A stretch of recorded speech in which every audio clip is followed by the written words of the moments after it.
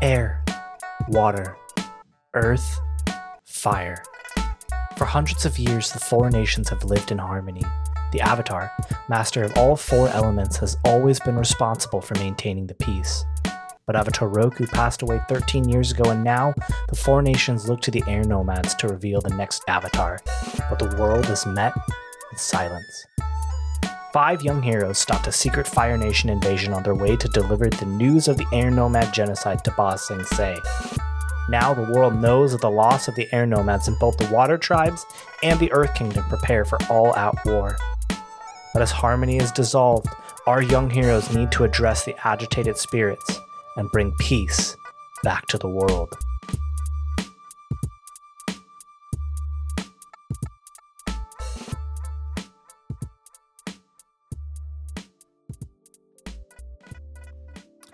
Hello, everyone. I am Nicholas Kaplan, and this is the Flying Bison Podcast. This is not a mistake.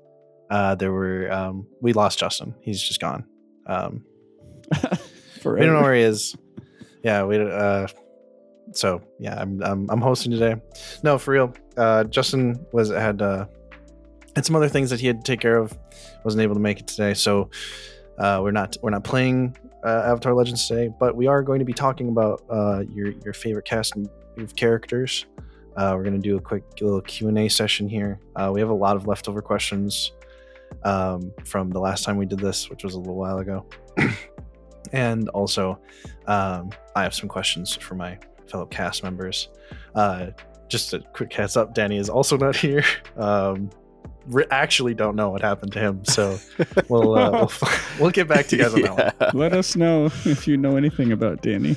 Yeah, no, if you could, we'll put out the lost Danny signs. Putting this picture up on milk cartons from last time, the lost Danny signs that we still have printed. I was just gonna staple it onto some lampposts or something. I don't know. Yeah, so I'm just gonna get kind of right into it. This whole episode will kind of just be formatted like banter, so I don't think we really need to start something with that. So just to warm us up, a light one. Would you rather fight 1 Rue-sized Liko or 10 Liko-sized Rues? Each of you. This is not a question about your character. This is a question for you. So this is a listener question, right? I did a riff on a listener question. And this is just a fun one. And can Monroe answer this question? The question was 1 Rue-sized Liko or 10 Liko-sized Rue? Yeah. Which one would you rather fight? Oh. I mean, like, Rue's pretty cute, though. Like, you can't, she's not really, like, she can fight, right? But she's not really naturally a fighter. She's not out looking for a fight. But if you had to fight her, 10 small versions of her? I think, I don't know. Wait, just you by yourself, right? I'd probably it's just you. I think it's a 2 smaller ones, Really? I'd be so overwhelmed. I'd take the one big one and hope for the best that I can just escape. If there's 10, I feel like I have no shot at escape. I don't know. So you take 1 Rue-sized Liko? Yeah. Fool. You're a fool. I would take You're the 10. doomed. Here's the thing, right? I think that Monroe has very sound logic in that Rue is not a natural fighter. She's protective, but is not a natural fighter. And 1 Rue-sized Liko, on top of already being a fighter, can also bloodbend. Without the moon being present. Yeah. I'd rather run from a single giant. Depending on the environment, I have a better chance of survival than a Liko-sized Liko. Also, yeah, it's not really a fair comparison to if you count in the bending. Hadn't really considered that, but I'm glad that you brought it up. Oh, I definitely want plushies now. I want both of these iterations of plushies. Just really small Rues and really big Likos. Huge Likos. Let's get a life-size plush Liko. Let's get that in the store. I would also take the 10 Liko-sized Rues, just to be clear. And I am the odd one out. Ever try to pick a fight with Liko? No, it doesn't matter what size she is. She could be a Gemi sized. Yeah. Your little squirrel sized dude, and I'd be like, nope. So that's just another question. We're just rolling. If your PC was living in our universe in 2023, what would their after school or like summer job be? This one's a bit more pensive. Water park. Oh, 100%. Yeah. That's a great answer. I could see One of Liko the being seasonal that lifeguard lifeguards. at the top of the slide that's just done with every kid that comes up there. Like, you know, some lifeguards up there will like launch you down to like make it more like fun. Liko's only doing it to the kids that annoy her, and she's just like just absolutely railing them down the slide. I could just see how deadpan Liko would be in that job. Just like at the top of the slide, just like, please wait. Now you may go. Be careful. Have fun. Some kid annoys her, just like, what? No. Back down the stairs. Back to the bar. Down the long way. Summer job. Probably like volunteering for like a teen theater would be a fun thing for Ren. That's a I job? feel like that's a great way to pass away your summer. Well, the thing is, I mean, if it's not volunteer, there are low pay gigs, you know, like doing choreography and stuff like that. It's often something you can do. Well, for I also high said school. like after school, so like Oh, you know, yeah. like a Yeah. school program or something. Yeah. It If makes we all sense had for normal lives, we would be in school, I guess. I never think about that. It's like, That's Yeah. so true. all right. Yeah. we no. are all literally children. Yeah, no, yeah. it's- I think Osa is another place where Osa bears some similarity to me in real life. He's not the kid that gets a summer job or has after school activities. Like what I used to do during the summer and after school is I just ride my bike to the library and sit down and read books and comic books all day, every day. And then I'd go home and sleep. And that was it. That was all I did all summer. And I think Osa's the same way, just indulging his own vices and not doing anything productive. Beautiful No, that's- simplicity. That's in that. productive. You're producing happiness for yourself. Fair enough. I mean, hey, I was right there with you, but I rode to the library so that my parents would annoy me when I spent all day playing RuneScape, because you could still play RuneScape on the Throwback. So very RuneScape. similar situation, situation, like just I'm doing in a- different things. Rare situation here because this is 2 days in a row that someone has organically brought up RuneScape. That does not happen to me often. But anyway. It happens to me all the time. Put RuneScape For- on your smartphone now. Oh, no. I know. You can download it from the App Store. I actually got banned from RuneScape for using on my smartphone. Yeah, this is whatever. For Che, I feel like Che would just like he'd be like the kid posting about being on his grind or whatever, and like constantly in high school, and then he would hit like college age and he would still be like, oh, I'm on that grind. He would try to keep it going, and then it would all just crumble. And he would like get fired, almost drop out of school, like just like that whole like mentality of like working himself just like falls apart. He'd be one of those cases. But yeah, he would have like he would try to get like the most prestigious jobs he could, or like he would even become like a manager at like 17 or whatever, just like working hard but like for no reason, and not realizing that he was doing it for no reason until it was way too late. Is Che one of those kids who like earns $1,000 crypto trading and thinks he's the Wolf of Wall Street all of a sudden? 100%. Yeah. Yeah, he downloaded Robinhood and invested in Dogecoin early, and he's like, yeah, and then he lost like a lot of money when Elon Musk tanked the whole thing. Yeah. That didn't happen to me, I swear.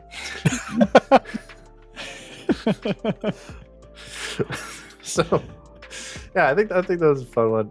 Yeah. Yeah, it's kind of just fun to think of them in such a vastly different situation to even try to put them into like our universe. Yeah. And they're just such different situations to be in. But yeah. Once you've taken on this world size like type of problems, I feel like it gets pretty funny to be like, you got to go to math class. Sorry. And after that, you gotta study for your calc test, man. What are you talking about? Yeah. Stressful. What are you talking about saving the world? I can just imagine like some of our characters sweating bullets, just being like, this is way harder than that time we defeated the Fire Nation in Project Spark. How am I supposed to learn trig? These triangles are evil.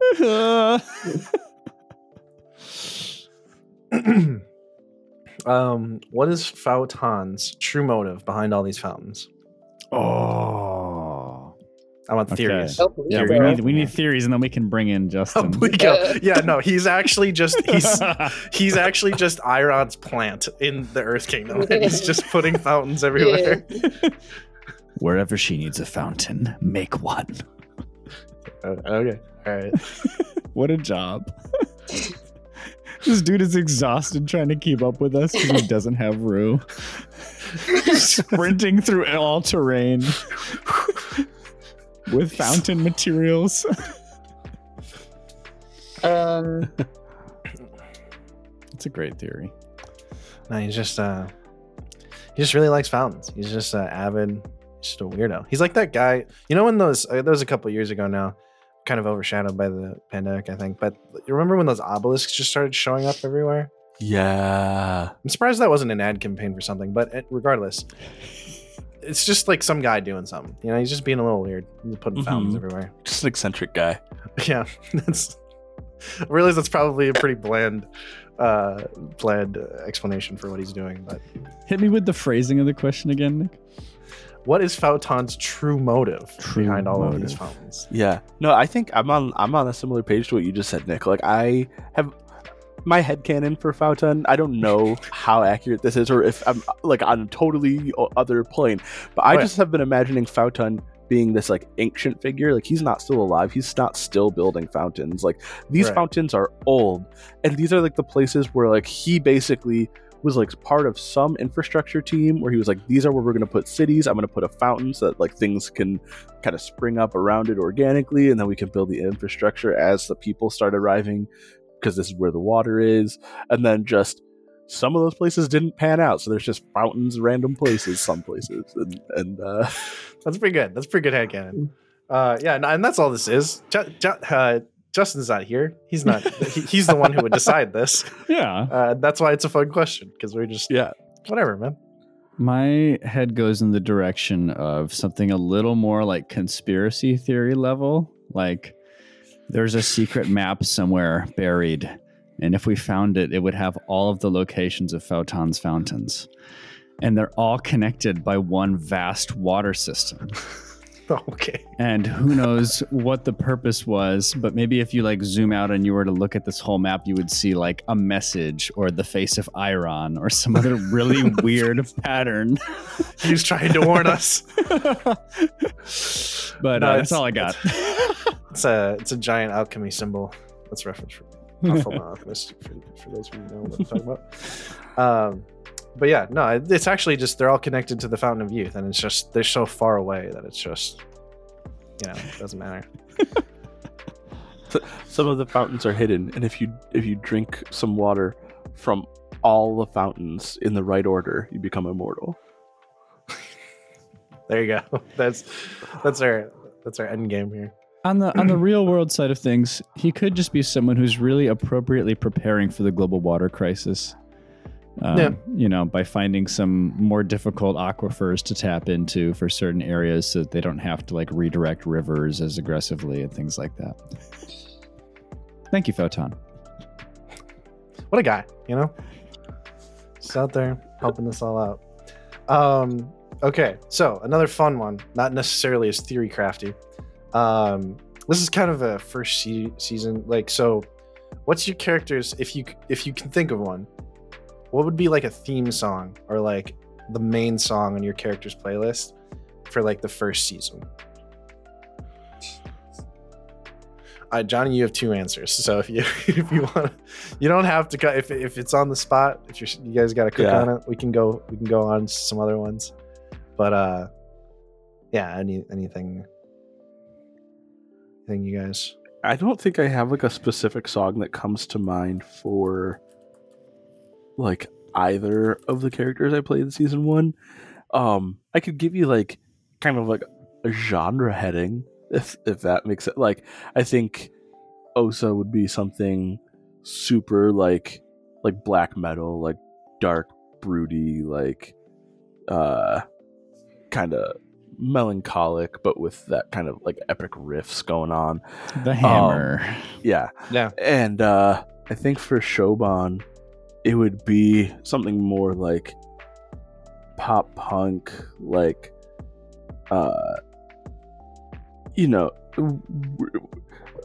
brainwashing aside, kind of like I do what I want, like I my own system sort of anthem-y thing. Very fun.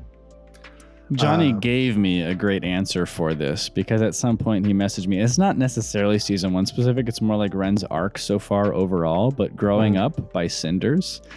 Johnny was like, I just can't listen to this song without thinking of Ren. And I checked the lyrics and I was blown away. So that could be a fun dive if anyone wants to check out Growing Up by Cinders. For sure. I know for Che, I was definitely, at least for season 1, I was definitely thinking Cats in the Cradle by Harry Chapin, which I just really like that song. But also just, I just think it works. It's very much about him and his dad and very similar vibe. Mm-hmm. It's just that it's kind of the song that Che wishes his dad was singing about him, if that's even as sad as that sounds. Yeah. I don't know. You got anything cooked up or? I mean, I think like if I'm like looking at some songs right now, but I think to go along with what Johnny was talking about, she'd be probably My Chemical Romance. Yeah. Mm-hmm. Yeah. There would be like some intense rage there, but then there would also be like some depth and melancholy softness too. So yeah. Black Parade. That's a great album. Have we ever mentioned though, like Savage by Blackpink in regards to the dark stint for Liko? Oh, Pretty Savage. Just because. I think we said that off air. Okay, that was off air. Yeah. Yeah, I think so. That one's good. That one's a good one. I just can't see her just walking and like charging someone, not charging, but like walking towards her prey or her opponent. Yeah. For that one. Yes. Yeah, it's true. It's not like her essence, but there was a moment when Liko first went dark in season 1 and Monroe had already put that song on my radar and I was listening to it on loop for weeks while doing dishes. And then when Liko, like, I forget what the first like real obvious dark turn was, but I was like, oh, and I just like heard in my head like, you better run. And I was like, this is crazy. That was super fun. So when you said MCR, like the first thing, like I could see like Ghost of You or something like that being like a good anthem for Liko. And I could totally see her just like going, like charging towards like with Welcome Home. Yeah. Welcome Home. Fighting to that. And then when she's fighting, I feel like Mama is very applicable too. And when she's fighting with the team, with the guys, I can see her fighting to like Welcome to the Black Parade. Like she's kind of about like unity and stuff like that, and just, I don't know. Yeah, you're the parade. I like that. Mama makes sense for your relationship with Connie specifically. Yeah. Yeah. So. But that's all. Yeah. No, I think that's pretty good. I think we've all lost someone, right? All of our characters have lost someone, so like we can all just carry on what they've passed on with us. We're all fighting for something. And now, season 1, we're all there for a reason, and we're all kind of like dealing with like these demons, so to speak. Probably Liko the most, but Yeah, it's I think like categorically, like Che hasn't lost anyone. Like he did lose Osa, but Osa's back now. I think the only person he's lost is himself. Like because he lost his memories of Rosic, and that fundamentally changed who. Like to me, it was very much a question of like, this is the Che that confronted his mother alone at the end of season 1. Like that's the difference between so who he was before and who he was afterwards. So does Che feel any sense of loss at all related to the lost memories of Rozak, or is that just total blank slate? I think he doesn't necessarily mourn the loss of the memory. I think he recognizes that he's a different person now and wants to be that kind of person again. But I don't think he had an idea of how good his relationship with Rosic was. And I think he's starting to get there.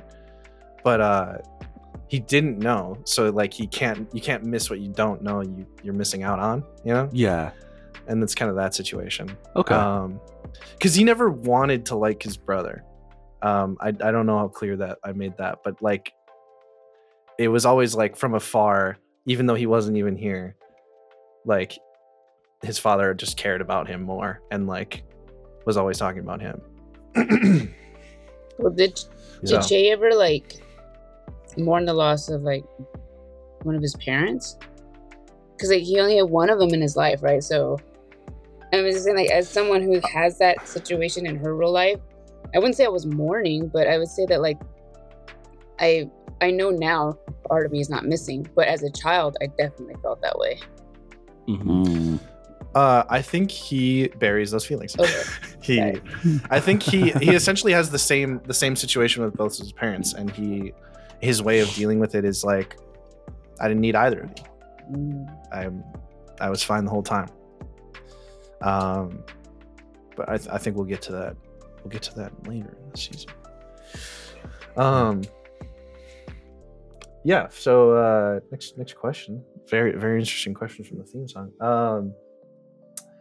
This is okay. So this is a much lighter one, but still kind of fun to think about. If you had to rank the eras you want to play next, for the next story that we do, if we leave these characters behind, this era behind, where do you guys want to go? I want to go earlier. Yeah, me too. I want to go like really early, if I can. Yeah. You're not feeling Republic City? No. Don't want to deal with all those more modern politics vibes. I mean, I'd be fine with any era, honestly, but I'm more interested in going a couple eras back and doing like Kyoshi versus a couple eras forward. Mm-hmm.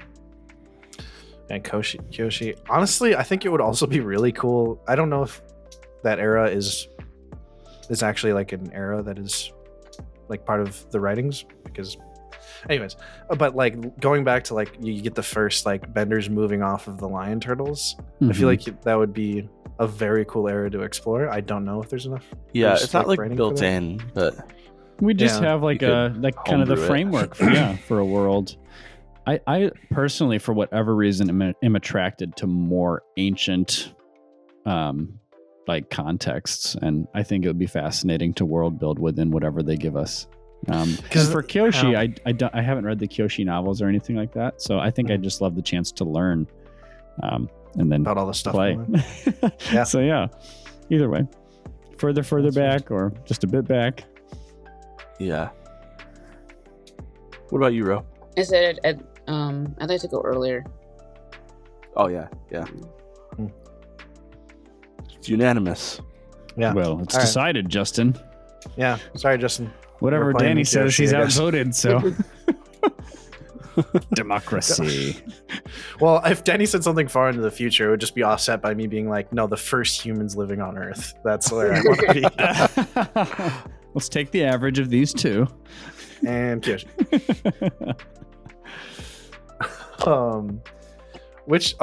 Another fun one. Which characters would survive longest in the zombie apocalypse? Let's order them in like who dies last. So who dies first is where we're starting. Rosic. Yep. I was going to go with a hilarious answer, but I think maybe it's possible that Rozek lives the longest, depending on the Book of Plans. Well, is this a zombie apocalypse set in the Avatar universe? So everybody still has their bending if they were a bender. Everybody still has their bending. I will say that. Yeah. Yeah. I'd still say Rozek. He has a tendency to he has a hard time separating emotions from his abilities. So until he can learn how to control that, I think he's probably the easiest to wipe out. It's a vulnerability of his. It's legit. It's legit. Yeah, it's a good observation.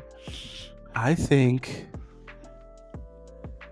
that you're probably right. I think Rozek would die first. I think that everybody else would live a long time, would like survive a while.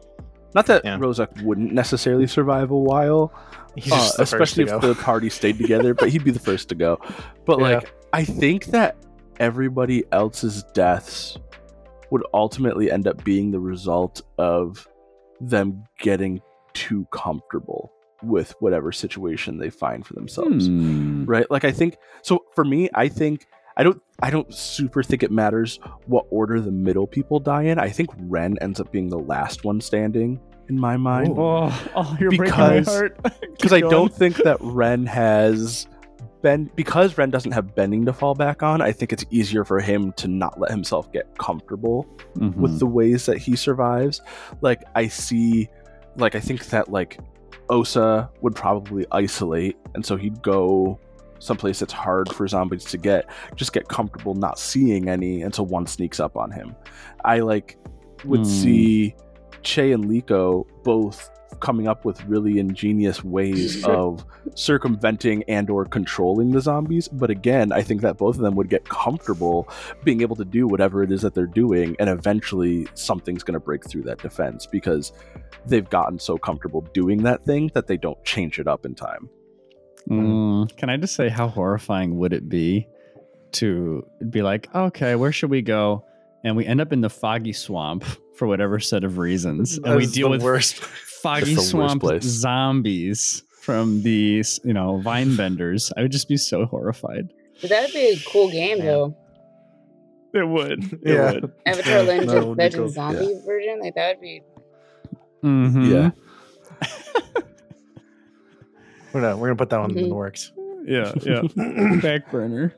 But I kind of agree. I feel like Ren has some of that like scarcity mindset, survivalist type of stuff going, but it would also be so poetically painful for Ren to be like alone. It's very I don't know if you guys I believe it's called Last Ronin. It's a Teenage Mutant Ninja Turtles comic, which when Raphael's out on his own. Stay with me. No, Michelangelo is the only survivor. Oh, yes. All of his brothers have died. Yeah. Splinter's dead.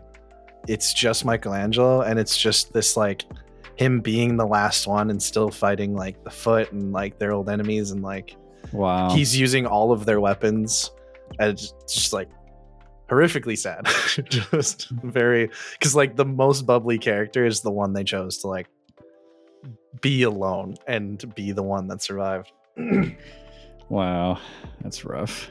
Yeah, which I mean makes sense. Like canonically, we don't need to get too in the weeds on Teenage Mutant Ninja Turtles, but like I mean canonically, like Splinter says a bunch how Mikey's the best fighter. He's just the least focused. Yeah, he purposefully gives. If you didn't know, he gives Michelangelo the nunchucks because they're the hardest tool, and he was too good at the other ones, and they came to him too naturally. Yeah, wow. That's why he gave Mikey the nunchucks. That's wild. That's wild. Food for thought for TMNT. I know that's why you guys come to Avatar, to our Avatar podcast, but yeah, I love Ninja Turtles. Me too. If you guys had to force a mandatory character swap, whose character would you swap for and why? Or actually, who's can play each other's characters? Yeah, two players switch their characters. If you have like one you want to switch with, or two people you'd want to see switch, who are they and why? From a wish fulfillment perspective, I would like to be either Liko or Che so that I can improve their romantic relationship. Nope.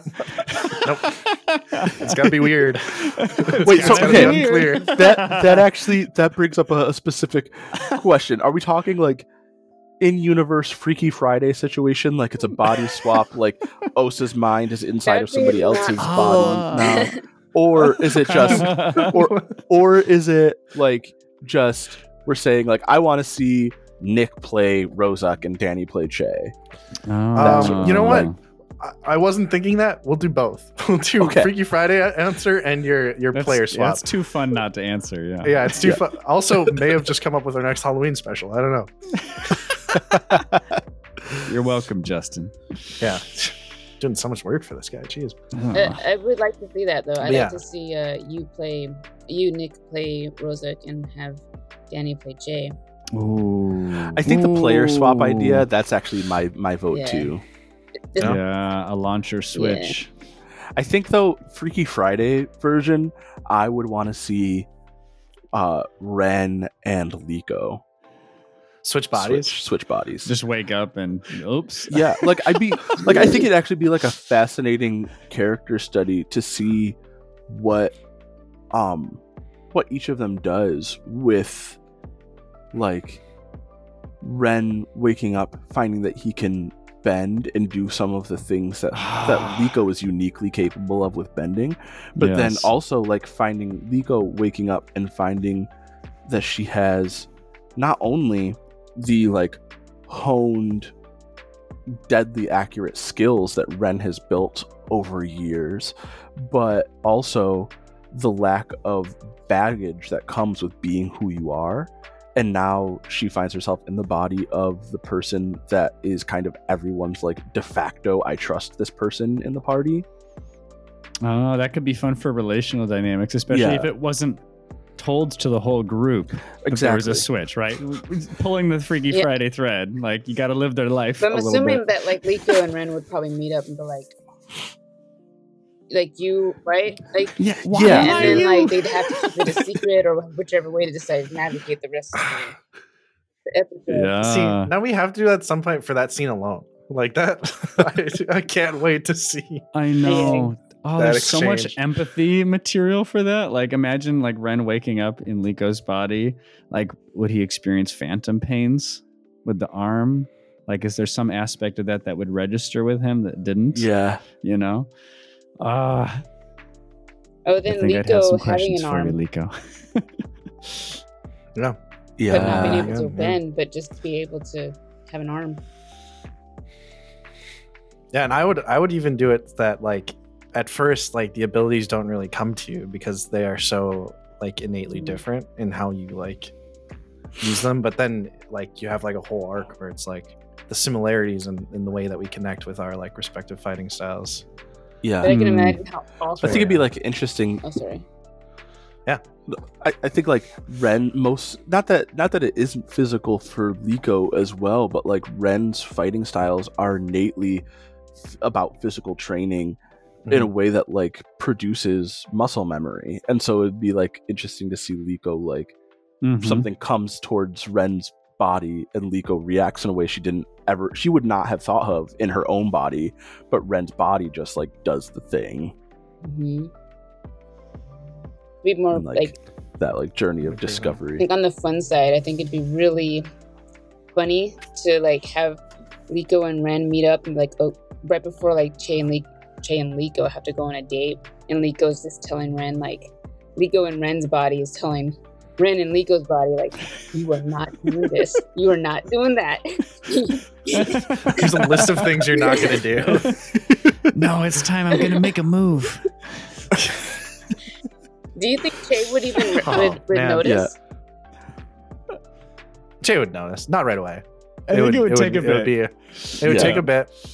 And also Che would notice, because at some point you're going on a date with your best friend and you're like, this is kind of weird. This is kind of this is a little different. I think though, Che, if Ren goes in the direction I'm imagining, which is a little more generous, taking initiative, communicative in the date, I think you might be a little happy about that, and it might cloud your judgment. He says that so confident. He had like a smile, you guys. You can't see that, but when he said that, I think, and he had like this smile. You might it's like this date is going so well, and just like I think you might be over the moon. Yeah, I think you overestimate how. I think everyone overestimates or underestimates how positively Che views his relationship with Liko. Okay. I think he's like, yeah, everything's locked in, everything's great. That's his mind. That's where his head's at. I just got to get the ring, Yeah. If that's a thing in Avatar, I don't know what they do. whatever bonding ceremony. Yeah. Yeah, that's where his head's at. That's fair. Other Freaky Friday situations that we wanted to cover, or do we feel like we're good? I have to throw out Che and Rosic because that would just be hilarious. That's just... Yeah. I mean, also literally finally being able to actually firebend and actually earthbend. Like, the styles that they were trained in, but with the elements that they were actually intended for. I think there's just a lot to like go with there. Currently, I think both on the Freaky Friday and the player swap kind of levels, seeing me and Johnny swap or Ren and Osa swap would be very interesting because we've had to play different sides of a certain tension in our dynamic recently. So all of a sudden it's like, oh, I've got to be the one who's like, my destiny, it's like is like a player here. I have only so much I can do about it, and that'd be interesting. And I wonder what that would do if we did the Freaky Friday version and Ren had to all of a sudden deal with some of those burdens. I think, like, would it shift his empathy? Yeah. I think Ren Freaky Friday with anybody would be interesting, just because Ren's the only one who can't bend. Yeah, it's true. And the rest of us are like comfortable with our bending techniques, so it'd be interesting to see how that kind of works out. Yeah. Also, funniest swap, Rosic and Liko. Not necessarily narratively impactful, just hilarious. Easily the funniest. Can you imagine Liko freaking out, having these tantrums that Rosic has? You're just lighting things on fire as you're freaking out because you're Rosic all of a sudden. Just everything's wet and no one knows what's going on. Like, not in a fun way. No. Everything's just wet. Oh my god. I wonder how much of your brain you'd have, though. I know it's getting a little bit into the like weeds on like how the swap stuff works, but like if you have like sudden Rosic ideas and you're like compelled to write them down, but you're like, this is the worst idea ever. No. I think it would be Rosic as Liko writing down plans, right? Yeah, writing down plans, but now they all of a sudden just always include blood bending.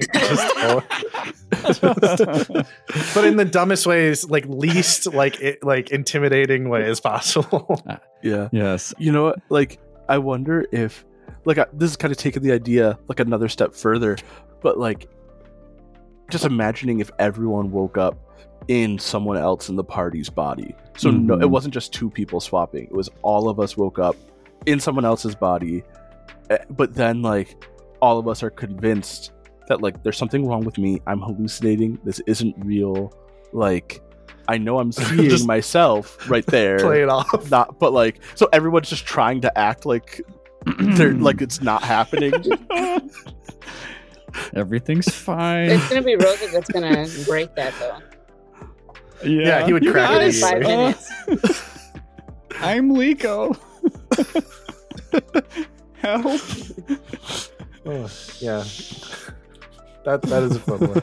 Super fun question. Thanks for that. Yeah.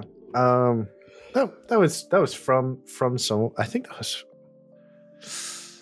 I don't know who that was from. I think that was from Mike. But if you're listening to this and that was your question, thank you for it. Yes. You can take loud credit in Discord. We're so sorry for. Oh yeah, just announce it. Yes, that was your question. That's right. So you're welcome to everyone. What is your favorite move? I think this has been asked, but I love this question. So Yeah. Yeah. So favorite move that you have or favorite move in general? yeah, either general, and just give a reason why. Sorry, the second half of the original question was, and why is it Suspicious Mind? But I thought I'd opened it up for everyone. That is hilarious. Thank you. Yeah.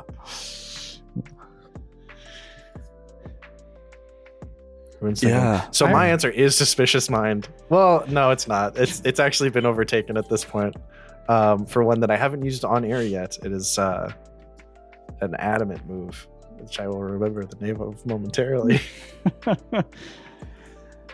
Justin, you know what it is. This was a victory. This was a victory. Yes, is my favorite. Justin, you just know. I love it. I do. He saw me abuse the living. Welcome, Justin. Hi guys. I usually come in here right about now to record my weekly affirmations. What are the four of you doing here? Yeah, we just didn't know what to do without your guidance, so we just started asking questions to each other, and it's been pretty good. There's also been some affirmations. Good. We did a fun Freaky Friday question with our characters. Oh, fun. And also our players. So like switching players for the characters and also switching the characters themselves in the universe. Which became a wonderful premise for a potential Halloween episode. Yes, so that's why I brought it up. I always have Freaky Friday in the back of my head as a potential plot point. It's just always simmering at the surface. it's your Rosic launcher like notebook, like first page. Yeah. Only thing on the page, Freaky Friday. I'll come into a recording session and be like, I don't know what to do today. Freaky Friday? Yeah. Could this be our Freaky Friday? Yeah. But yeah, then I asked what your favorite move was. I said, this was victory. It's just great. You get to rewrite the narrative retroactively a little bit in a small way. Yeah. Yeah.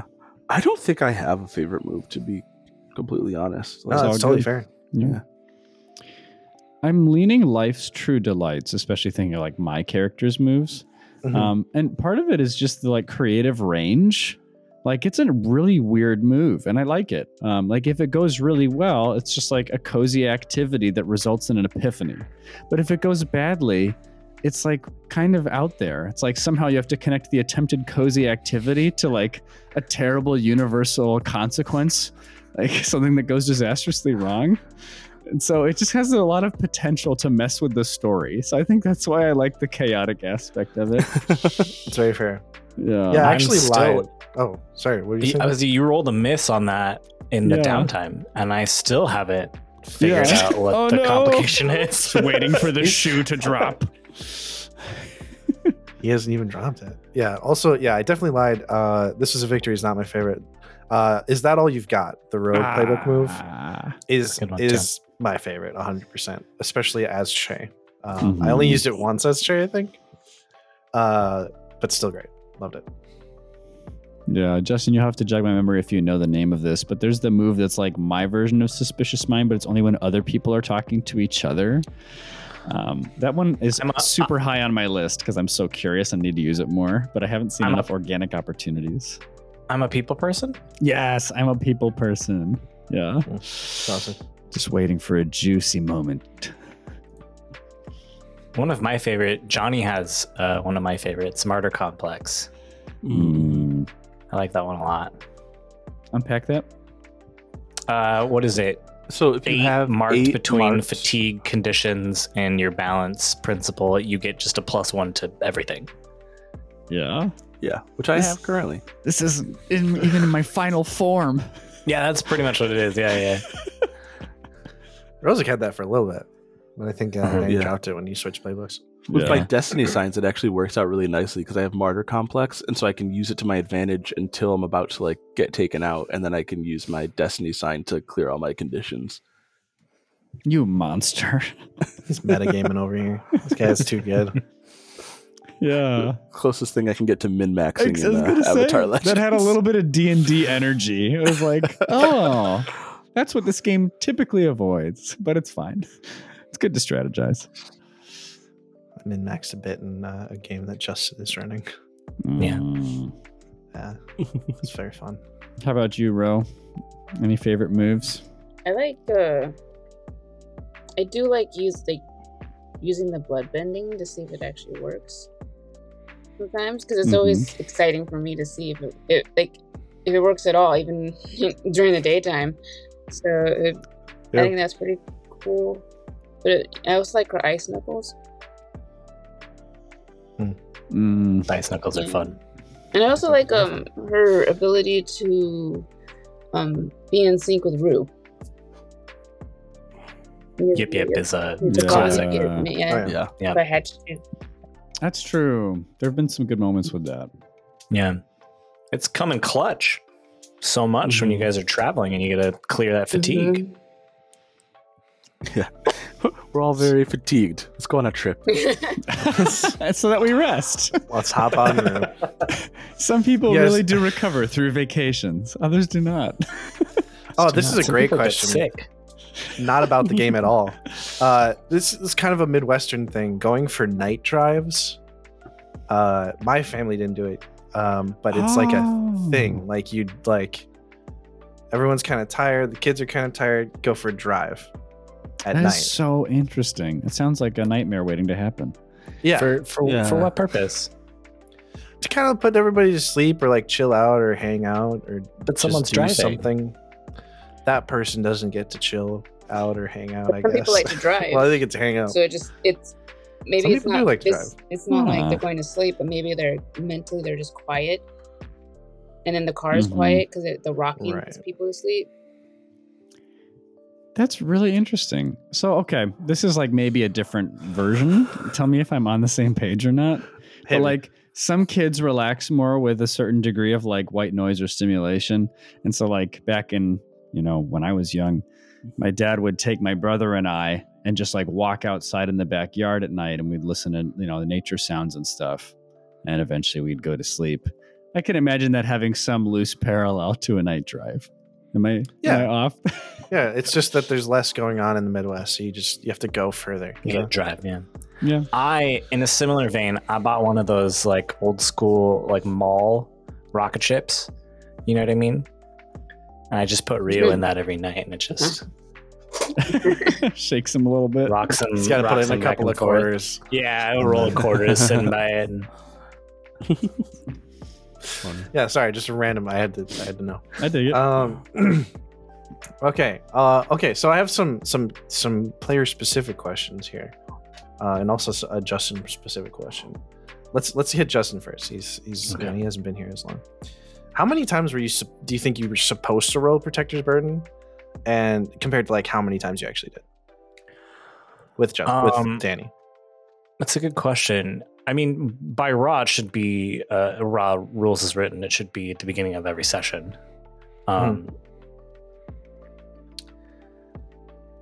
So, a typical session is what, 3 to 4 hours, somewhere in that. So for us, that would be like every 4 episodes, somewhere in there. But there was just sometimes it was like, last episode, like we end it with you like busting into the top of the mountain to find that the Fire Nation is like burning the lilies and burning the spirit water. Like, I'm not going to be like at the start, I'm not going to be like, all right, let's roll Protector's Burden, let's do growth and advancement.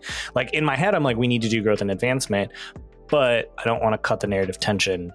And so I want to just hop into that exchange when it happens, and we'll probably do growth and advancement after, just because narratively it would just throw off the vibe. Yeah. So I feel like, sorry, it's not really meant to like put you on the seat. It's more of like, no, it's a good question. Did you feel like you missed out significantly, or were we like fine? Like we got it in enough. I think we got it in a decent amount. I would have liked to have got it in a little bit more. I would have loved to have seen Che leave more, so Danny could have made use of the like finding Che wherever he is. That never really came up organically, because I think you guys, in many respects, were reticent to like separate too much. Which is, it happens. You guys were like, first season, you guys were in a very like tenuous like travel situation, so there wasn't a lot of like hey, I'm gonna go off and do this thing because I really want to. You're just like, we gotta get to the Earth King. Like, we don't have time for anything else. That mentality came later, but yeah. In general, that was the goal. I would say we said that at least once every time we were about to do something that really derailed us. 100%. Guys, we got to stay focused. But there's also... This town needs some help. Yeah. And it might only take 4 days to help them. 4 days. And ruin everything. Xenu. Sorry. Xenu, yeah. R.I.P. Let's not open the wound, okay? Speaking of wounds, Justin, where is Rohu? Where is he? Where is that guy? So, also, where is he? Where is he? He, in my head, he was somewhere. And just based on the story and the narrative, I didn't want to introduce him where I had him, just because some other things were going on. So he might show up again at some point. I'll say it. I had actually wanted him to be in the Spirit Library, in Wan Shi Tong's Spirit Library. Oh. But I felt like introducing that at that point would have added too much. Right? Like there was already so much going on that I didn't really feel like adding that would have added too much to the story and probably honestly would have taken away from what was happening. Yeah, I think if you hadn't had the spice of Rosic just doing whatever, there might have been an argument for like another plot thread there. But yes, yep, yeah, that's exactly what I'm saying. Is the minute Rosic went on his own, we had two things that we were following, and I didn't want to introduce a third thing. Yeah. Very fair, very fair. But he'll show up again at some point. Yeah, well, maybe keep that one in the back pocket. There's also that guy we left in the desert, and the guy that we robbed. And I'm there's just also stop, the guy who has the Naginata, like the mobster that Ren put to sleep. He still has my thing, my weapon. Yeah, that's the guy we robbed. Oh, that's the guy we robbed. You're right. Yep, same guy. Same guy. This is okay. So we're mostly player questions here. Johnny, what the heck, man? Yeah, I mean, yeah. So it's the heck. No, okay. Like what made you? And obviously the easy answer is you just like miss playing him. But like, what really drew you back to Osa? Was it something like in playing like Shoban in that time, or was there just something that you really couldn't let go of in that character? Yeah, I mean, I felt like it's season 1 when Osa died. I felt like that story was done for that moment.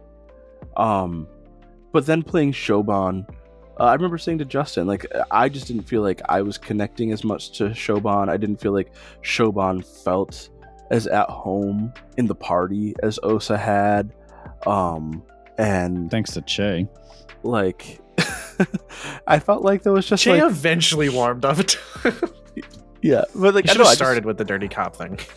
I felt like there was a bunch of reasons where it felt like I just felt like it would have felt better to bring Osa back, and so I talked to Justin about it, and we brought Osa back, and I'm really happy that we did because I'm having a lot of fun with his I think it's been very impactful. Yeah. The whole Destiny stuff is perfect. And I also thought that Shoban's transition out was very well set up. I think you guys made that sensible, and his sense of duty and desire to clean up the mess in the Earth Kingdom. I think it's really good. Well, also to follow that up, because I do have a follow-up question. What parts of Osa like informed your play of Shoban, and vice versa? When you shifted back to Osa, how did playing Shoban for that time sort of? I realized that it kind of inspired you to bring him back, but also what changed in Osa because you played Shoban? Do you think, or if anything? Yeah, I think playing Osa and then playing Shoban, I felt really motivated to make Shoban as different from Osa as I was capable of making him. Mm-hmm. And so where Osa was like emotional and relatively unskilled and bombastic and but like friendly and warm. I tried to make Shoban just the opposite in every way, where he was at least initially like cold and competent and, you know, measured and all of these different things. And then going back to playing Osa was really more about just trying to going back to the roots of who Osa was, and then saying, like, especially after doing the Osa's Last Test session that we did, and kind of combining that with who I discovered Osa to be in season 1, and bringing those things together, and then asking myself a lot of questions about what did he go through in the spirit realm? How would that have changed someone who's already seen some of the stuff that he's seen and been through some of the stuff he's been through? And so Shoban didn't necessarily factor into who Osa became in season 2. But Osa definitely informed who Shoban was, just because I wanted to do something different from Osa. No, that's totally fair. Yeah, I was just wondering, you know, maybe a little bit eked in when Osa came back, but it's cool to think about. Let's do a Steve question.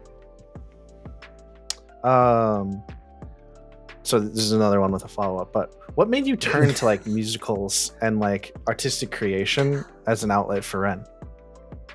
Excellent.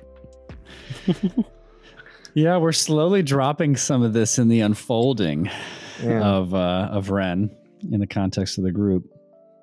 But I think there was just an opportunity, and I think some of it was subconscious for me as a player, but like it made more sense in hindsight, that like here's this opportunity to be expressive for Ren that is kind of safe and controlled, and a little bit indirect. And the more I'm digging into Ren and Ren's past, the more I'm realizing that there was like a glaring or conspicuous lack of opportunity to do that. And I think that might be a theme across these teenagers, is like, you know, not having a solid, safe home environment to be themselves, to varying degrees. But yeah, I think for Ren, it was just like, why does this connect with me? It doesn't matter. I'm going to do it. And then, and yeah, I think we're starting to explore more of that, where Ren's actually starting to carry that message a little bit to the group of like, maybe we don't have to be responsible. And I know this is funny coming from me, because I'm always trying to like take on people's problems. But now in the effort to take on especially my friends' problems, I'm trying to get you to take on less other people's problems so that we can just hang out together. Some of that thread is connected to just like, why don't we just do fun stuff? So yeah, I think that's part of it. I love that too, because like that came about from you all asking me, what is Iron's weakness? And I was just like, he loves the theater. Freaking what does that go mean? away. I don't know. I have no idea what that means. And then you kind of like ran with that and like saw that opportunity, and you're like, how does this connect with Ren? And now it's become this like big thing for Ren of like, we don't have to save the world. And it's an interesting way to take the character in relation to like what's going on with Osa and all that. Mm-hmm. Yeah, sure. And yeah, just as a quick follow-up to that, so the story that we are unfolding, it almost feels like canon that at some point Ren will make a musical about it, like everything that's happened to us.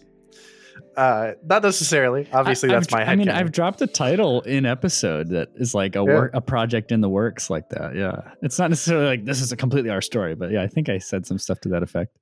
Okay, so since it's been on your mind, what have any like specific scenes come to mind for like getting a song, or like any song titles for that, or are we just we're still cooking on that one? It's not like super like event or moment based, but kind of riffing humorously on the theme of us always showing up somewhere and then like taking on someone else's problems. I think that could be a really fun musical piece. You know, 100%. Just like write something where like everyone's marching and then like they're pulling the banner behind us to change from one town to another, and then it's like, here we are and we're only staying one night, and you know, like all of a sudden some villager just like runs out and they're like, here's a problem, and they're like on fire. And then the whole group's like, we can't deal with this, but Ren steps forward into the spotlight. Yes, we can. I think there could be a lot of potential there for like a theme. Has to be another scene. musical number about Che always wanting to take over a town through violence. Not take over. Liberate. Yeah. Bring equilibrium through It's a matter of perspective. He's learning, maybe. I don't know. Maybe. Moving on. Maybe. Thank you Moving for on. that. I've got a random question. Oh, hey me. Yeah. I'm wondering what everyone thinks of for like a favorite Rue moment. Rue or room? Rue Yeah. moment. Yeah. Easily the shack in the Foggy Swamp after It's a good one. Ren and Liko had did their thing. It's also one of my favorite Che and Liko moments. Immediately after that, or immediately before. Yeah, some beautiful consolation. Plus, it was like snowing inside of the room, right? Mm-hmm. It's definitely one of the top ones. I think. Hmm. Yeah. I think mine is probably like the opening of season 2, with Rue just having gotten like fat and lazy and not wanting to That do is funny. anything. That's a good one. I think I'm forgetting. Oh. Yeah, you go. I think in terms of something that was just to offer something different from from Nick. This is how, but yeah, to offer something different. I think it was like the moment where like it's Dark Liko, and she shows up in front of like your guys' mom, and you see Dark Rue for the first time. I thought that was like a pretty cool moment to see that those two are so in sync that, you know, they almost look like different people or different characters, I should say. Rue's not a person, but you know, you know what I mean. Yeah, Person in their hearts. yeah, yeah. I was I'm picturing just kind of the epicness of Rue's head like busting through the side of the second floor of an inn. Who was it that was like Liko was in trouble and like somehow got Rue to do that? I don't even remember that. Maybe that happened when I wasn't. No, you were. It was in the first season, I think. Wasn't that when everybody else was off trying to help the Kyoshi warriors so that Ren wouldn't have to like go with them or something? Oh, yes, that's right. I think you're right. I'm feeling I forget who it was. Like we got information out of him. I think he had snuck in to attempt an attack. Yes, of some kind on Liko. On Liko, and it totally backfired. It was right after, wasn't it? Right after she lost her arm when she was staying in the inn. Yes. Yeah. Yeah. She was like in recovery.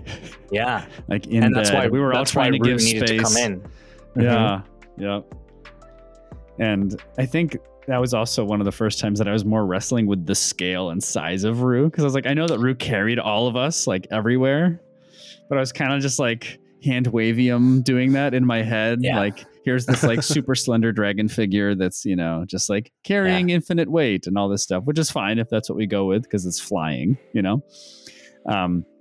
But then we started kind of hashing out like how big is Rue? I remember having a sidebar conversation with Ro, and then we were starting to actually commission some Rue art, which low key we have, and Monroe approved the one that had Rue looking super beastly and intense as well, even though there's also that cuteness aspect. And I was like, I just was not ready. But it scared the crap out of me thinking about that scene in light of Rue and Rue's enormous head and the prospect of like just being bitten in half by Rue or something like that. It's true. It's happened. Yeah. For sure. Yeah, that was a fun one. Thanks, Steve. It was fun to think about. Monroe question. Is there ever like an apprehension for you for like tapping into the bloodbending? Because it does have this very like dark connotation. And I don't think you're necessarily one to turn away from those things, but like, is it always like a power trip? Like, let's see what's going on. Let's see what we can do with this. Or is it sometimes like, should I use this? Or is there any kind of feeling about that? Nope. It's just it's the way how Liko is wired. I think I kind of poked fun at Rozek for like not being able to balance his emotions with his abilities, but I feel like Liko is very similar. But I think she's just better at holding back and letting go at certain points. But definitely she uses her abilities that kind of match her emotions. The recent time when she used her bloodbending, that was definitely coming from a source of rage and anger. I think the one time before that, well, she tried it again before. She wasn't successful, but the time she was successful using it, she was not in a good headspace either. So I think it's definitely, I wouldn't say it's a power trip, but maybe it's just like an emotional, mental one. Mm-hmm. No, that's cool. Yeah, I mean, some people write plays and some people bloodbend. Not the same thing. Yeah. You know? To each their own. I feel like you're expressing, I'm she's letting go. And not in a healthy way. Yeah. Yeah. It'd be interesting to see now that like one of your prohibitions was never show emotion, and it feels like a lot of times when you were bloodbending, like that was your outlet for emotion. And now that you're like able to show that without worry of showing emotion, it'll be interesting to see like how that comes about with the bloodbending. Like how often does it show up now? Like why does Liko bloodbend now? That just came to my mind right now. That's a good question, yeah. I didn't think much of it, but I figured now it comes out now because now she knows she can do it. Whereas before she wasn't sure. Yeah. Yeah. I have a question for Monroe / actually there's like a follow-up question for everybody. But so before the Dark Liko saga, so like before all of that happened, we had Liko was like very clearly like the leader of the group. Like everyone deferred to her as leader. I think she may have even referred to herself as leader a couple of times. And it felt like, to me at least, after the Dark Liko saga, there was definitely a shift where I don't know if I would pinpoint anyone as the leader at this point.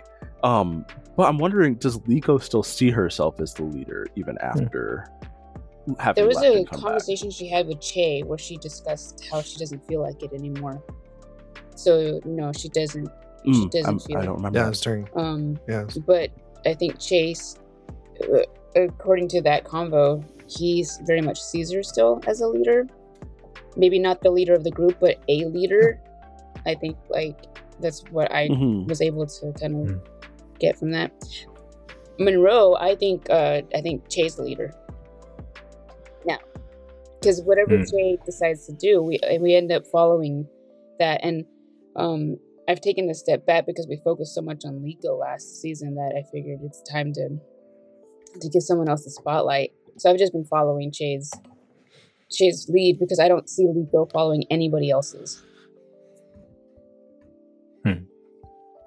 It's really funny because Che definitely, for him, there is no Dark Liko arc. There was like that time where Liko like wasn't really with us. Yeah. But for him, it was never like she wasn't like with us. She just literally physically was not next to us at the time. And so that whole she is a leader. She was always the leader. She just left for a little bit and we were kind of figuring stuff out on our own. And like, yeah, sure, now we don't like defer to her as often and we all kind of figure out stuff together. But in his mind, he's definitely not leading in his mind. But yeah, it's definitely true that a lot of times we kind of just end up doing what he's talking about. Yeah. Yeah, I mean, I think for me, like, I think, like, Osa, like, I think he came back from the dead and things were different. Like, everybody was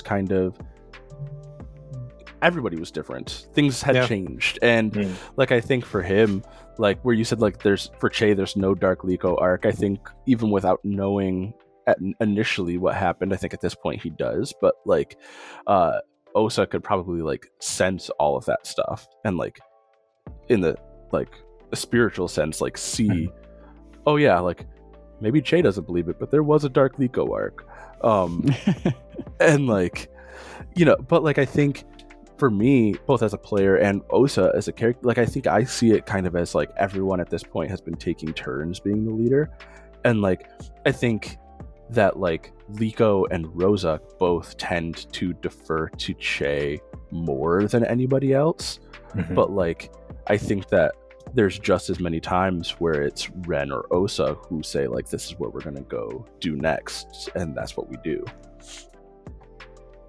Yeah, I mean, yeah, and like I was saying, like Che definitely doesn't see himself as a leader. So like when you guys give that input, he's not like against it or unreceiving of it. He's like, yeah. No, and I'm saying like I think that Che, I guess my point is like I think that like that's me just saying I think nobody's the leader at this point. I think everybody is sometimes and nobody is other times. I have a question for Johnny though, which is why there's also been like chaotic moments where we can't do anything.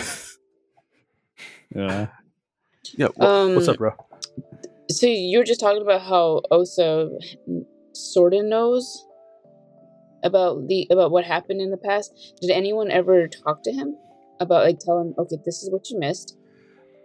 And I think we did. We like hand waved a recap of the situation. Not necessarily like every detail, but like I think we have had conversations is kind of implied. Yeah, and my assumption is like kind of over the course of the months since he's been back, nearly a year since he's been back, like we're not going to role play every conversation, but I'm assuming at this point he's fully caught up on everything that happened while he was dead. At least from a general sense, right? You might not know like Liko's emotional state or like, but you certainly know like what happened. Yeah, that she left or that, you know, she was with Naozao or things like that. Yeah, and again, even though we didn't like RP it, I think because of who he is, in those early weeks, Osa would have looked for one-on-one time with everybody. That leads me to another question though for Steve. I know like we had a conversation about it possibly on air, but I'm not quite sure. Ren had a conversation with the Launcher brothers about how they identify. Or not really how they identify, but just what they've been feeling and going being through. Intersex and Did that did Ren ever have that also with like with Liko? Because I don't think we recorded it. Absolutely, yeah. We didn't record it. That's true. Yeah, it's headcanon for me that you'd be up to speed. It's interesting. Way back, Monroe, Liko was going to be the first to know when we were in a jail cell together, the two of us, and the others were trying to rescue us with the Wookiee prisoner / go buy a cart situation at the Fortress of Ash. And I was going to have like a nice, like, things are going badly, so I'm just going to tell you stuff before the end conversation. But Justin immediately brought in, I think it was General Shi, to like taunt us and stuff in our cells. And so I was like, okay, like I'm just going to react to what's happening and we don't get our chat. We're just going to get rescued. Sorry. It's all good. Buddy. No, I mean, hey, it's just plans, but it would have worked out that you would have known first. So definitely it's in my head that so like you a know follow-up, now. how did that, can you tell us how that conversation went? Awkwardly, just because it requires some practice, you know, and even with safe people, I think I tried to show that in the scene where Ren's with the launchers on the raft, just like working himself up to being like, okay, first it seems like they're being vulnerable and talking about stuff, so maybe I can do that, and I'm kind of fumbling my way into this. It's not really a plan. But yeah, other than that, I mean, I was just wondering, like, because we didn't get that scene. So I was just wondering if you can tell us how that went down. Yeah. I don't know that Ren has like always found easy or quick vocabulary for like his experience and doesn't have a lot of other frames of reference except for Gimo. But he would essentially explain the meaning of the white ribbon, the people that he's been connected to through that at various points. And I, depending on what you asked him, I think we would have to find out more. Slay, pose it to you. I think it would be. Ren. I don't think Liko would know what was coming. I think Ren would have to initiate some kind of conversation, and then Liko would probably possibly have a question. But I feel like Liko would just be like, "Okay, cool." Yeah. Just like Che. Che immediately put Ren at ease. Yeah, Che and Liko are sometimes they're total opposites, but other times they're alike. It's almost scary. Yeah. It's funny how that works out. Che, go.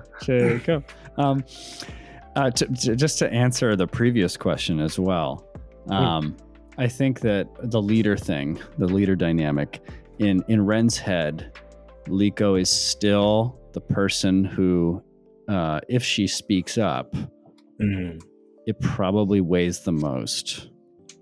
And sometimes I squeeze in a direct question to Liko to ask, what do you think we should do? And in my head, I do that even more often than we do on screen.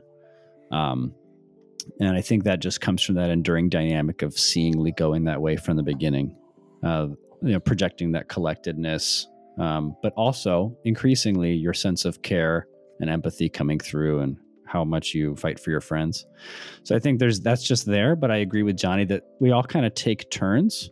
And that's kind of situational. And part of it's just our compulsions. Like sometimes Ren just can't get out of his own way and has to say, we have to do this thing. And other times someone else has a situational thing where it's like the friends have all come around each other to support and say, oh, absolutely, we have to do this thing. It's important to you. So I think we all take turns doing that. Yeah. So I did have a follow-up question to the leader question too, is I'm just wondering what everybody, not what you as players, but your characters, what does everyone's character see as their role within the group? Like, and I can answer first. Like, I think Osa sees himself simultaneously as like not necessarily super a part of the group anymore. Like he's still grappling with like feeling like he is something else, just like other than what he used to be. But simultaneously, despite what I think maybe some of his actions to the contrary have been recently, he sees himself as the group's protector. Like I think he sees himself as the thing that stands between you guys and the things that you don't understand. Ren is the one who's trying to keep the group together, be a force of harmony, but also that entails trying to help each person see the best in the others. And that was hardest with Shoban, because my goodness, did Che hate Shoban. So the wedge that y'all drove in the group, that was so hard. When Liko left, Ren was acutely feeling the pain of trying to get Liko to come back and to stay and to see her own potential for goodness. If others had, for any reason, turned against Liko, that would have been the worst thing ever. Like, no, gotta fight for you, help everyone believe in you.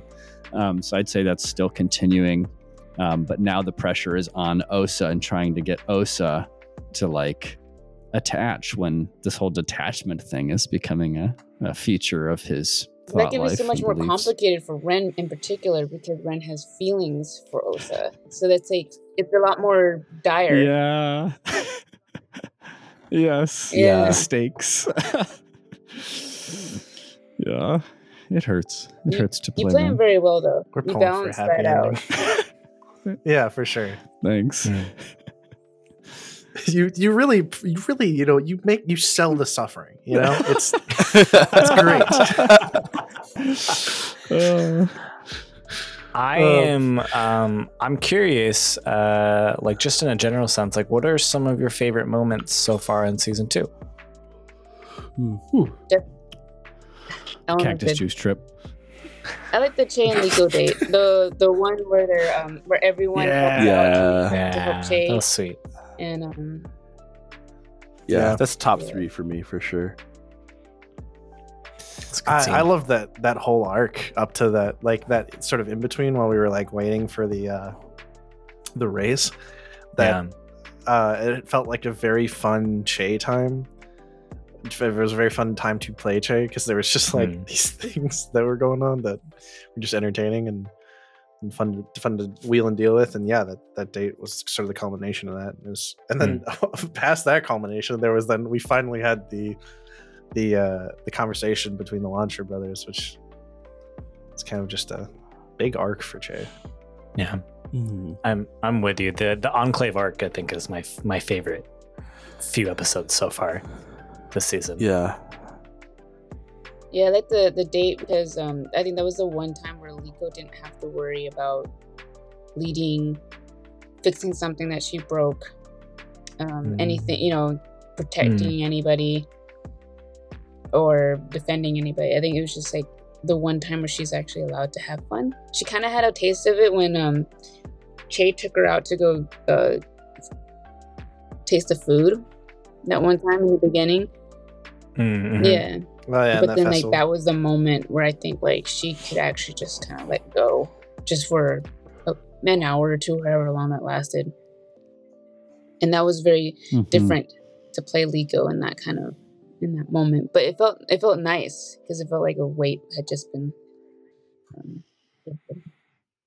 Yeah, it genuinely felt like really like a weirdly like relaxing also, situation. To unnerving because it's like, what do I say? Yeah, because you're like, you're playing a teenager who's on a date, like their first date, and you're like, we got some listener feedback on how loved that scene was too. I think that really connected in that way. Yeah, everybody's been on an awkward date before, or just an awkward time. Yeah, I think my favorite moment, my favorite scene was Ren's play. Like.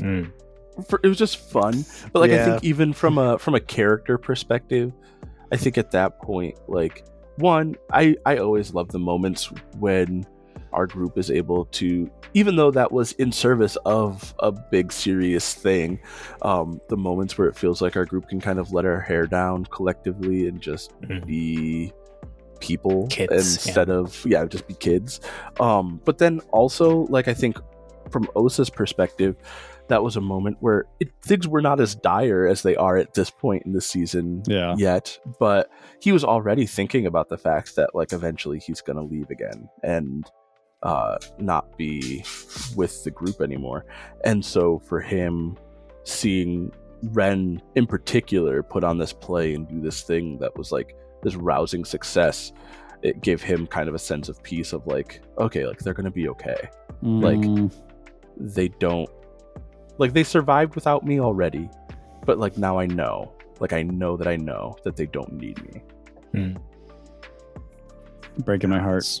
That's wrong. Yeah, stop it, Johnny. Stop it. Well, circling back to the roles question, I feel like Che,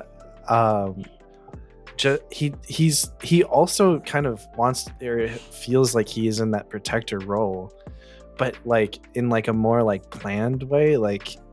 He's trying to protect like their future and like their goals and like getting them to the places that they need to go, and in that sense, so it's just like at least that's how he sees his own role. So I just to circle back to that question and kind of compare it, like Che, at this point Che is also like, yeah, if like your destiny is your thing, then we will go and do that, and like in his mind it's just like, we'll go do it and then it'll be done and then we can go do the next thing that we all want to do, and it's just like I feel like Liko's the one who's her role is she's trying to get everyone to do what they first agreed to do, keep everybody on track. Like we keep like going off course so many times, and she's the one who like, I think there's one other person, it might be Ren or Rozuk, but she's always the one who mentions like we keep constantly getting distracted and we never end up, not never, it feels like never, but we're not really reaching like the goal that we first initially agreed on. So I think she's like, I don't know what you would call that. It's definitely not like protector, but it's just kind of like like, come on guys, let's go focus. No. A guide. Yeah. It's funny because you brought up Rozuk. I think he only brought it up when he was like really feeling bad about himself and the group. I think out of everyone, I think Osa is like, and maybe Shoban originally. I think, but especially this season, Osa was the one who was like, "This is not important." Like whatever. I mean, that was like a line that you had like in that one village where you were like, Ren had uncovered some plot with the governor or whatever, and you were just like, this is not what we are doing. And we all just had to be like, yeah, that's correct. Classic. Yeah, no. But yeah, I don't know. Any other questions for each other? Any thoughts you wanted to? Yeah, dig Justin, into? will we ever see Boomy again?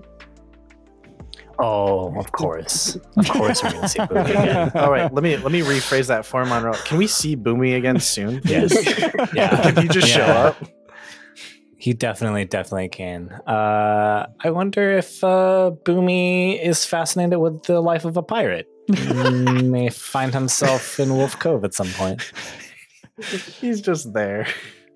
Yeah, no. Boomy's just doing whatever he wants. Diplomatic whatever he wants to. mission stuff. Okay, Why are you in a Boomy- pirate bay? Nick, how Boomy did- is one of the best characters to play, so we have to see Boomy again.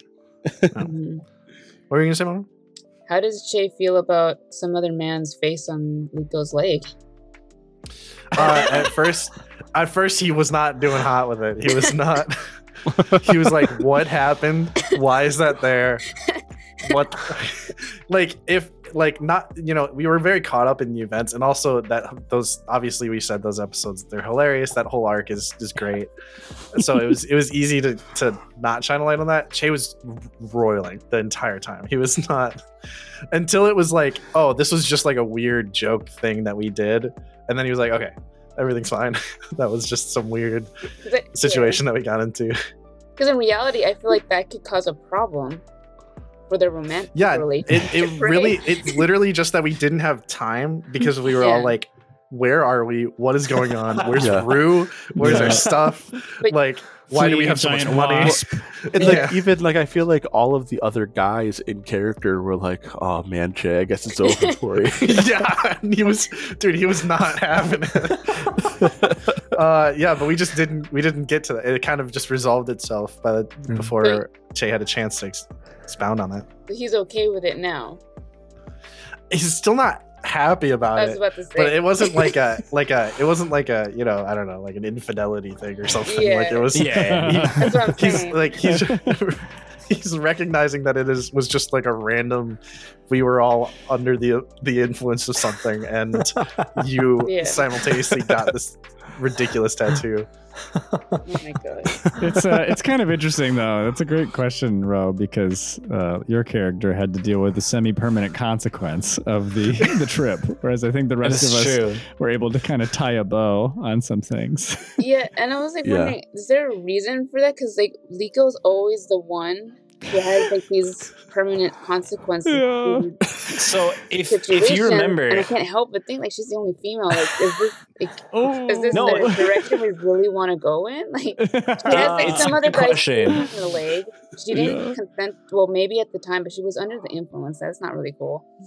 And then like she got her arm cut off too. Yeah. So if you remember, at least with the cactus juice stuff, I had a list of just random stuff. Oh, yeah. And I rolled randomly. So it just randomly happened that's true. the random thing that Liko got. It could have been anybody. And I think it would have also been funny if Che woke up with a random guy's face tattooed on his leg. That's that true. would have been hilarious as well. But it's good. It's a good thing to keep in mind, at least. Yeah. Like, Just yeah. ends up Though with if I'm not- permanent. Yeah. If I'm not mistaken, in the case of the tattoo, I think somebody, maybe Danny, jokingly suggested it, and we all thought it was so hilarious that we. No. That was with it the was tattoo Monroe. on That the was guy. me. I said, Yeah, it was Monroe that she suggested woke up it. with someone else's face on her. Oh, Yeah. I had something. was a I had something joke. completely different. That was Yeah. a joke, and then it ended up, and then like now that I think at the time I didn't think about it either, but now that I think about it, I'm like, oh, she's the only one who has like these like long-lasting Permanent consequences. consequences. And it's like, what is? Are we It- getting the right message here? Che has a different face now, to be fair. That's true. It's And true. Osa's covered in necrosis and a different It's body because he died. It's true. It's true. Fair. Friend's Hey, fine. you died, you got to live. Friend's You're fine. fine. The actual thing I wrote for that was far more tame than that. It was basically like it was just like a bruise or like a hurt or something. It's like, oh, how did that happen? How did I get this random cut on my leg or something? Bar fight. Yeah, right, like something like that. That's what I was thinking in my head, but it could have been anything. Yeah. I was thinking maybe it could have been like Che's face, but no, you gave me like some stranger's face. Or maybe like Che's like, So face, funny. like, or Che's That's name on her like, hilarious. chest or something like something that like just doesn't express. Do any of you watch Impractical Jokers? No. It feels like there a was like consequence to an Yeah, there Impractical was a Joker consequence episode. where on 2 separate occasions, Sale had to get pictures of Jaden Smith tattooed on his legs for a consequence, for a punishment on Impractical Jokers, and it just had those vibes for me. I'm gonna see while you're talking. I'm gonna see if I can find what I originally wrote. We also, we still have a ton of money that is basically from the mob that could come back to bite us at any time. Can Liko get a tattoo lasered away? Removal. I'm sure that there's something similar to that. Actually, I mean, You here's might the be thing: able to the bend way it that out. tattoos actually work in real life, Liko could probably bend the ink out of her leg. Really? Yeah, you just Yeah. gotta stab yourself a few times and then suck it through. Blood bend myself. Oh my You god. wouldn't even need to do that much. You should be able to Just kind of pull get it through the skin, pores. huh? Let's try it. Yeah. If you Let's try it, flush that'd be blood through your Yeah. pores from inside of your skin, And like Che you walks forced it in, through, "What are it you would doing?" Probably, Don't worry No. about it. She's like, I'm just trying to get rid of the memory okay. of Buo Ling. Guys, go. Even That if was the good. tattoo is gone, Buo Ling is forever. We'll Well- keep it forever. Well, Yeah, depends on whether or not they find the trunk in the desert. It wasn't locked. He could leave, but that guy's my probably headcanon not is that alright. he just chose to stay in there and somehow he's fine. somehow. As long as he stays in the chest, he will never die. Schrodinger's bowling. Yeah, Justin, did you find that note? I did. I changed it when we introduced the face tattoo. I changed it in my notes. If I remember right, it was just like 3 random dots in a triangle, and I had no idea what it meant. It was just like that'd be a random scar / like right, like I don't know, is it a pen? Got Is abducted by aliens. Yeah, maybe she got It's an abducted by injection site. aliens. Yeah. Remember those stick and poke tattoos? People are probably still doing them. But you Oh yeah, remember for sure. when People that still was do them.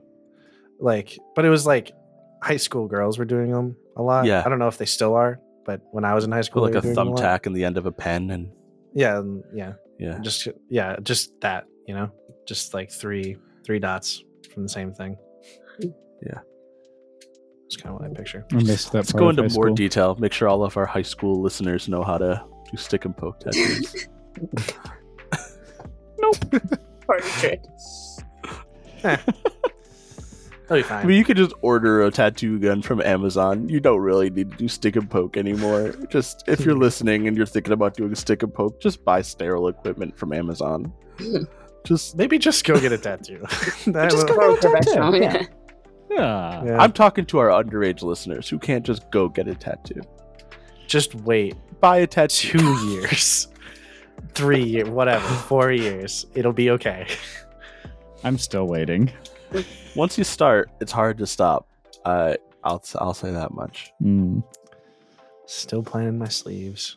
I've got See how that goes. Do we have a good last question, Nick? Or should we go with the random one that's generating in my head from this conversation?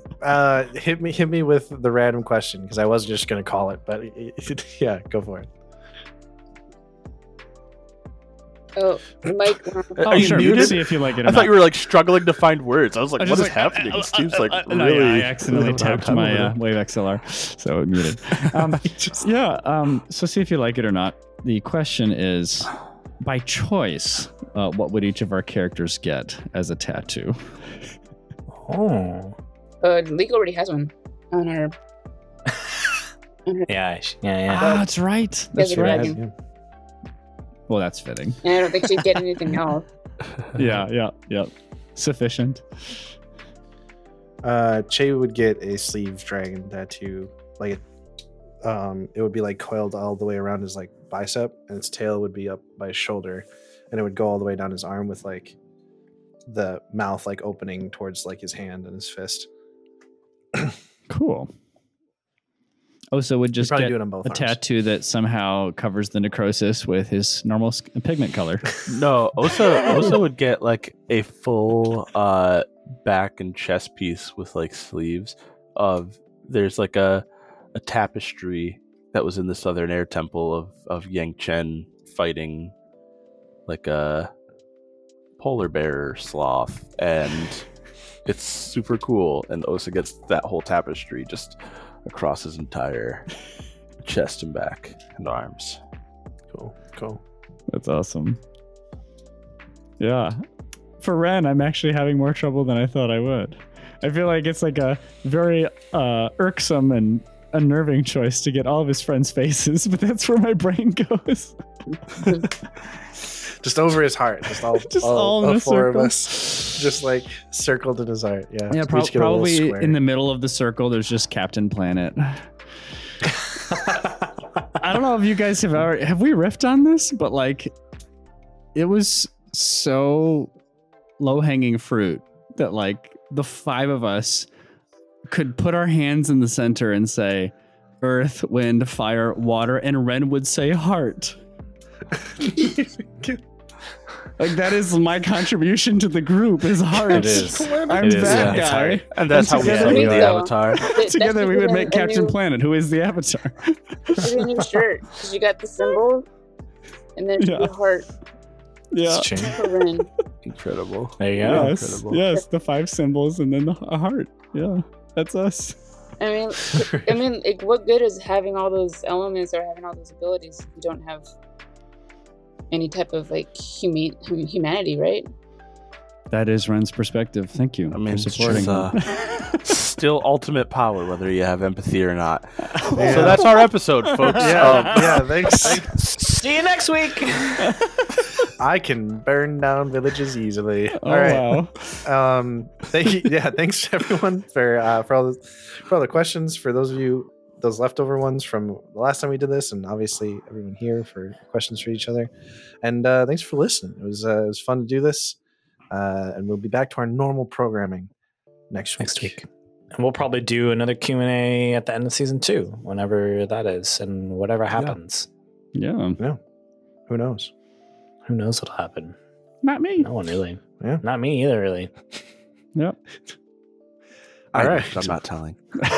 Okay. Well, on that note, goodbye. Goodbye. See you, everybody. Bye. Bye. The Flying Bison Podcast is an independent podcast.